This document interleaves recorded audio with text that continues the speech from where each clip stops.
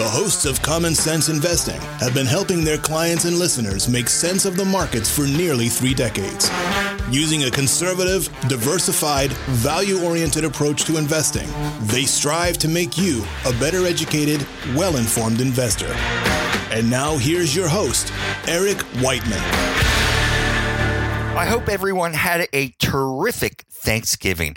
It sounds like most of you spent at least some of the time getting in some shopping. From a quick glance at the news, we're setting new retailing records. According to Adobe Analytics, Cyber Monday brought in nearly $8 billion for the retailers, and it was the best single day ever for Amazon. MasterCard is forecasting a 25% jump in e-commerce. I guess this really shouldn't be a surprise. The economy continues to grow. Unemployment's at a record low. Consumer confidence is high. As a matter of fact, I should be getting a few deliveries here myself. Thank you and welcome to this edition of Common Sense Investing. I'm your host, Eric Whiteman, partner here at the XML Financial Group. If you want to learn more about us and what we do, visit us at our website. It's xmlfg.com. Once again, it's xmlfg.com. Today, I have a lot of ground to cover. I'm going to try to put 5 pounds of stuff into a 3-pound bag. And like sausage making, well, it may not be pretty, but we'll get it done. I'm going to be talking about what's happening in the oil patch. We'll talk about the home improvement retailers, the airlines, and I'm even going to give you my best speculative idea, which doesn't happen very often. So keep listening. First, let's talk about the markets for a second. The markets have essentially been the same for about 8 weeks now? We hit new highs on the S&P back in late September, early October, and it's really been downhill ever since. The good news is that the market valuation has been reset. We're trading somewhere around 15 times next year's earnings, and I'm thinking this is a good place to be adding quality holdings. If you're a long-term investor, I think you'll probably able to be finding some deals out there, deals that you'll be happy with. Who knows when we work our way out of this rut? I can't time it, so I'm not even going to try. I'd like to see us have at least one day, if not 2 days, of overwhelming buying to signal the start of a new leg up. By overwhelming, I mean 10-to-1 upside volume. But I don't need that to buy great businesses inexpensively. I can do that now. You know, as bad as the financial markets have been over the last 2 months, it's been worse for oil. Oil has fallen about 25-30% in the last couple of months. So what's this all about?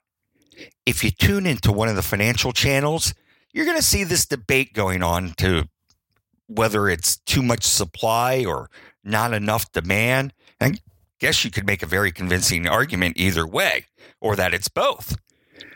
I think we need to look further. What caused this imbalance? Is it permanent? Is it temporary? And what do we as investors do, if anything? First, I think the decline in oil prices are largely due to a massive supply swing, which caught a lot of folks by surprise, including myself.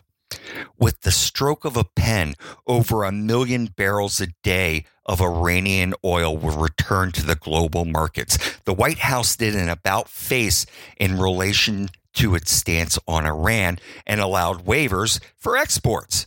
So, a market that was characterized by tight inventories and questionable spare capacity was suddenly flipped over to a market facing a supply glut.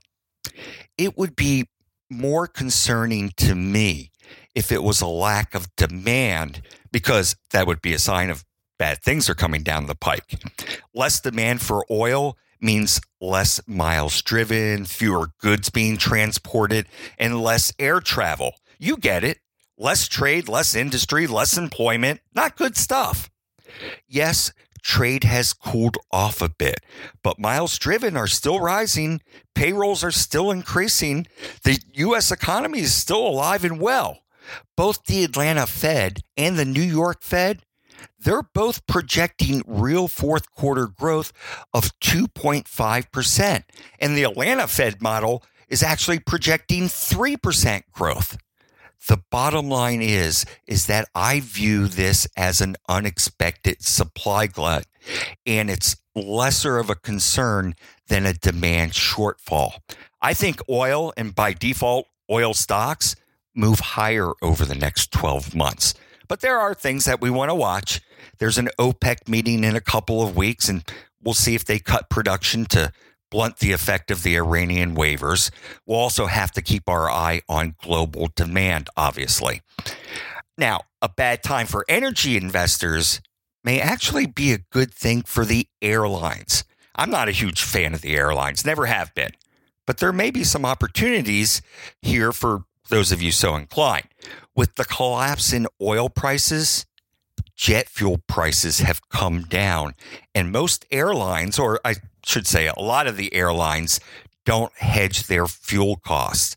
Not only have jet fuel prices come down, but the demand for travel remains pretty upbeat. Consumer confidence is sky high, and consumer spending is running at a good clip. In fact, a larger portion of the consumer's wallet is being used for air travel. That's a trend that's been gaining steam, and one I'll talk more about later. And it's showing up in the airline's load factors, basically butts and seats. That's pushing up to a cyclical high. Revenue per available seat is gaining momentum too. As a result of all this, the airlines have been successfully raising selling prices. So to put it all together, you have good demand, rising prices, and one of the biggest costs, fuel, is coming down. These stocks have a couple of good quarters in front of them. My favorite airline is Federal Express, symbol FDX. They've grown their earnings by about 16% a year on average for the last 5 years, and it's trading about the cheapest it's been for the last 15 years. Right now, they're forecasting another record holiday season, as we see that's coming to fruition. And they also pointed out that they won't be applying peak surcharges for residential deliveries like UPS is. Global growth is slowing down from a frantic pace that it was on. But here are a couple of ways that FedEx plans to grow. Come January, they're raising the base rates almost 5% for both the express and the ground delivery businesses, and nearly 6% on heavy freight. They're also rolling out Saturday deliveries year-round, not just during the holidays, but year-round. I think this is a better than average company selling for less than the average company. Value Line expects them to earn $17.50 next year, which is just around the corner. And if that's right, then the stock is trading about 12 times next year's earnings, and the market is trading somewhere around 15 times. They have a terrific balance sheet, and they're pretty darn predictable. You can look at some of the other names, like Southwest Airlines, symbol LUV, or Alaska Air, symbol ALK, United, UAL, but I'm sticking with FedEx for my airline. Let me stop right there. We need to take a quick break, and when we come back, I'm going to give you my best speculative idea, and I'm going to order a couple of things online here while we're away. We'll be back in just a moment.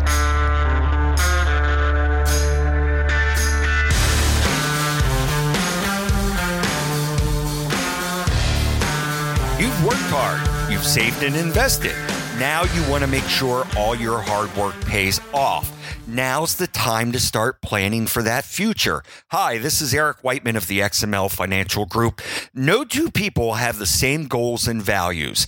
We can help you craft a framework for making a lifetime of smart financial decisions that's right for you.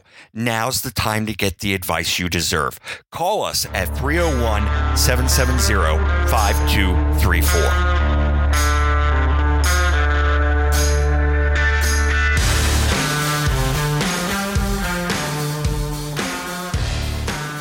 Well, Well, thank you and welcome back to this edition of Common Sense Investing. I'm your host, Eric Whiteman. So glad you could join me today. Before we went to the break, I said that Federal Express, symbol FDX, was my favorite airline. And that's kind of tongue-in-cheek, obviously. But like the airlines, I think the air freight and logistic companies look interesting. They've been bouncing along the bottom for the better part of the past year now, and they look like they've formed a good base that they can take off from, pun intended. If you don't like FedEx for some reason, you could look at a couple of the others like UPS or C.H. Robinson, symbol CHRW. Both have really good balance sheets, not as good as Federal Express, but very respectable. UPS isn't growing as fast as Federal Express. They've grown their earnings at about 7% on average over the last 5 years. But here's the trade-off. FedEx only pays a dividend of just over 1%, where the slower growing UPS pays a dividend well over 3%. Some people like chocolate, some people like vanilla. Do you want a potentially faster growing business or more of a dividend? That's the question. UPS is trading at about $110 a share. And if they earn the $7.80 that they're expected to earn next year, well, then they're trading at about 14 times earnings. When I go back and sort through the data, I find that the average for the last 15 years has only been as low as 16. So obviously, this is trading about as cheap as it has been for the last 15 years. There's no doubt that the stronger dollar and slowing global trade are headwinds for these companies. But the question you have to answer is, are they trading cheap enough for a patient investor? Another one you might want to look at is C.H. Robinson. As I said, it's symbol CHRW. Now, this is a different animal than FedEx or UPS, but it's in the same category, the freight and logistics category. It's trading hands around $90 and it's paying a 2% dividend. CHRW is what you call asset light, meaning they don't own planes and trucks and all that sort of stuff. If you have something to ship, and we're talking about big stuff here like 20 tons of fresh produce, you call them and they arrange it with their network of carriers. This CHRW isn't as capital intensive as FedEx or UPS, and they don't have that sort of fixed cost that the other two have. When times get tough, that means that C.H. Robinson can scale down a whole lot easier than FedEx or UPS. And it's the same story here. They're trading about as cheap as they ever have, or in a very long time. It's cheaper now than it was during the financial crisis. Let's switch gears here.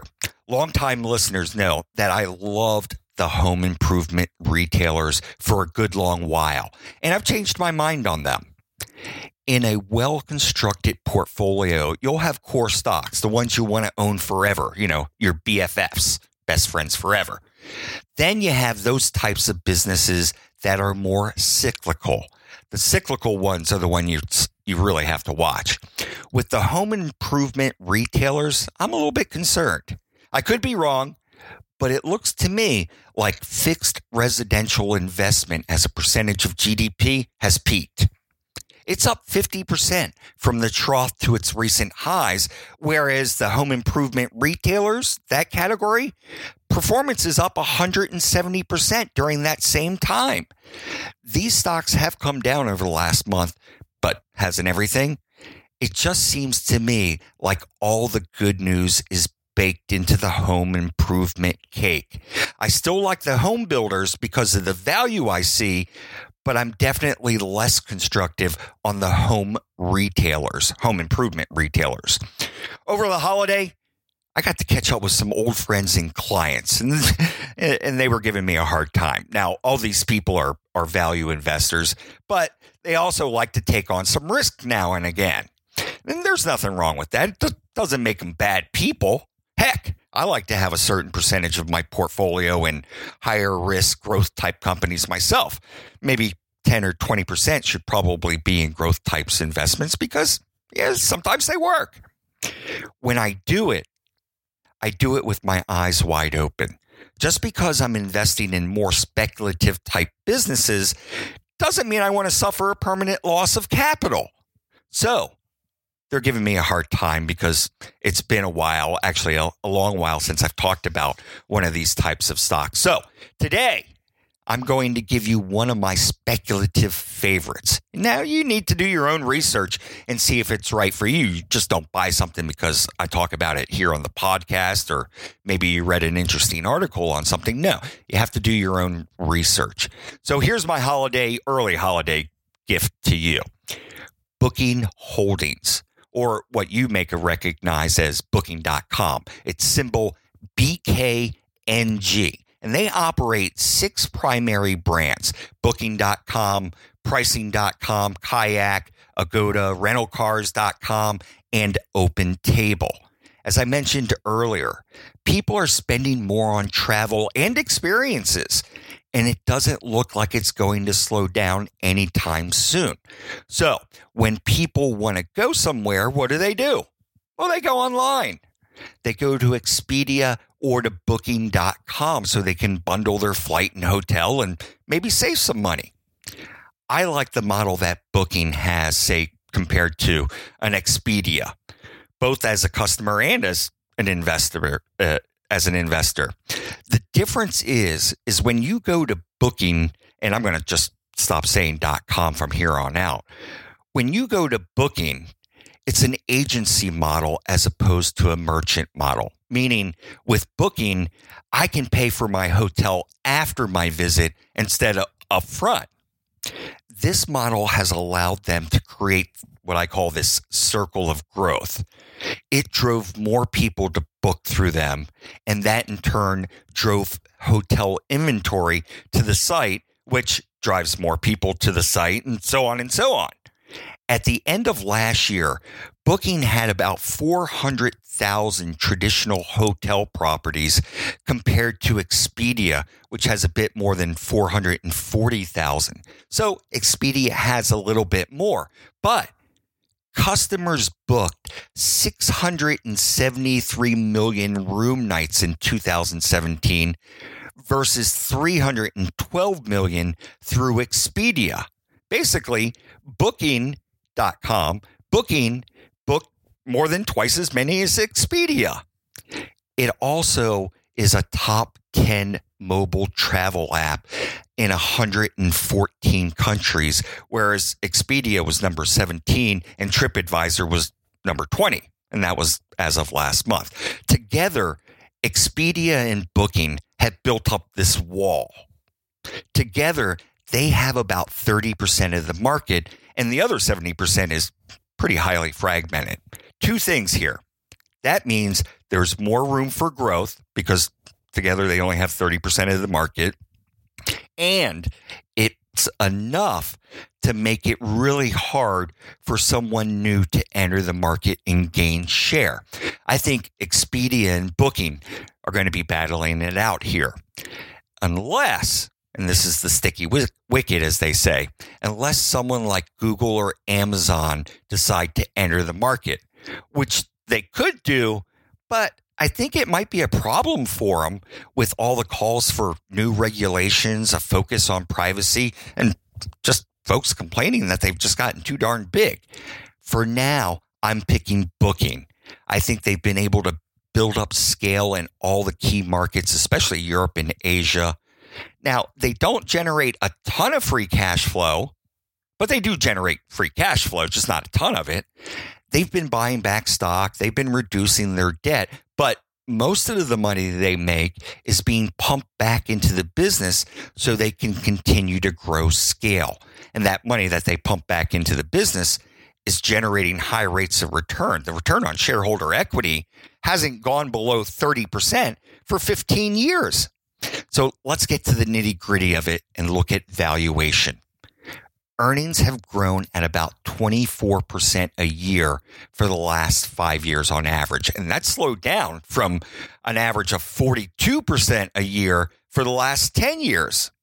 The average analyst estimate for earnings next year is just over $100 per share. And with the stock trading at $1,800, well, even small school children should be able to tell you that it's trading at about 18 times next year's earnings. Well, maybe not small school children, but maybe middle schoolers. It was just slightly cheaper during the financial crisis. But for the speculative minded, I think BNKG is a buy around 1,800. Now, that's about all we have time for today. We'll be back next Wednesday. Until then, remember, it's just as important to protect your assets as it is to grow them.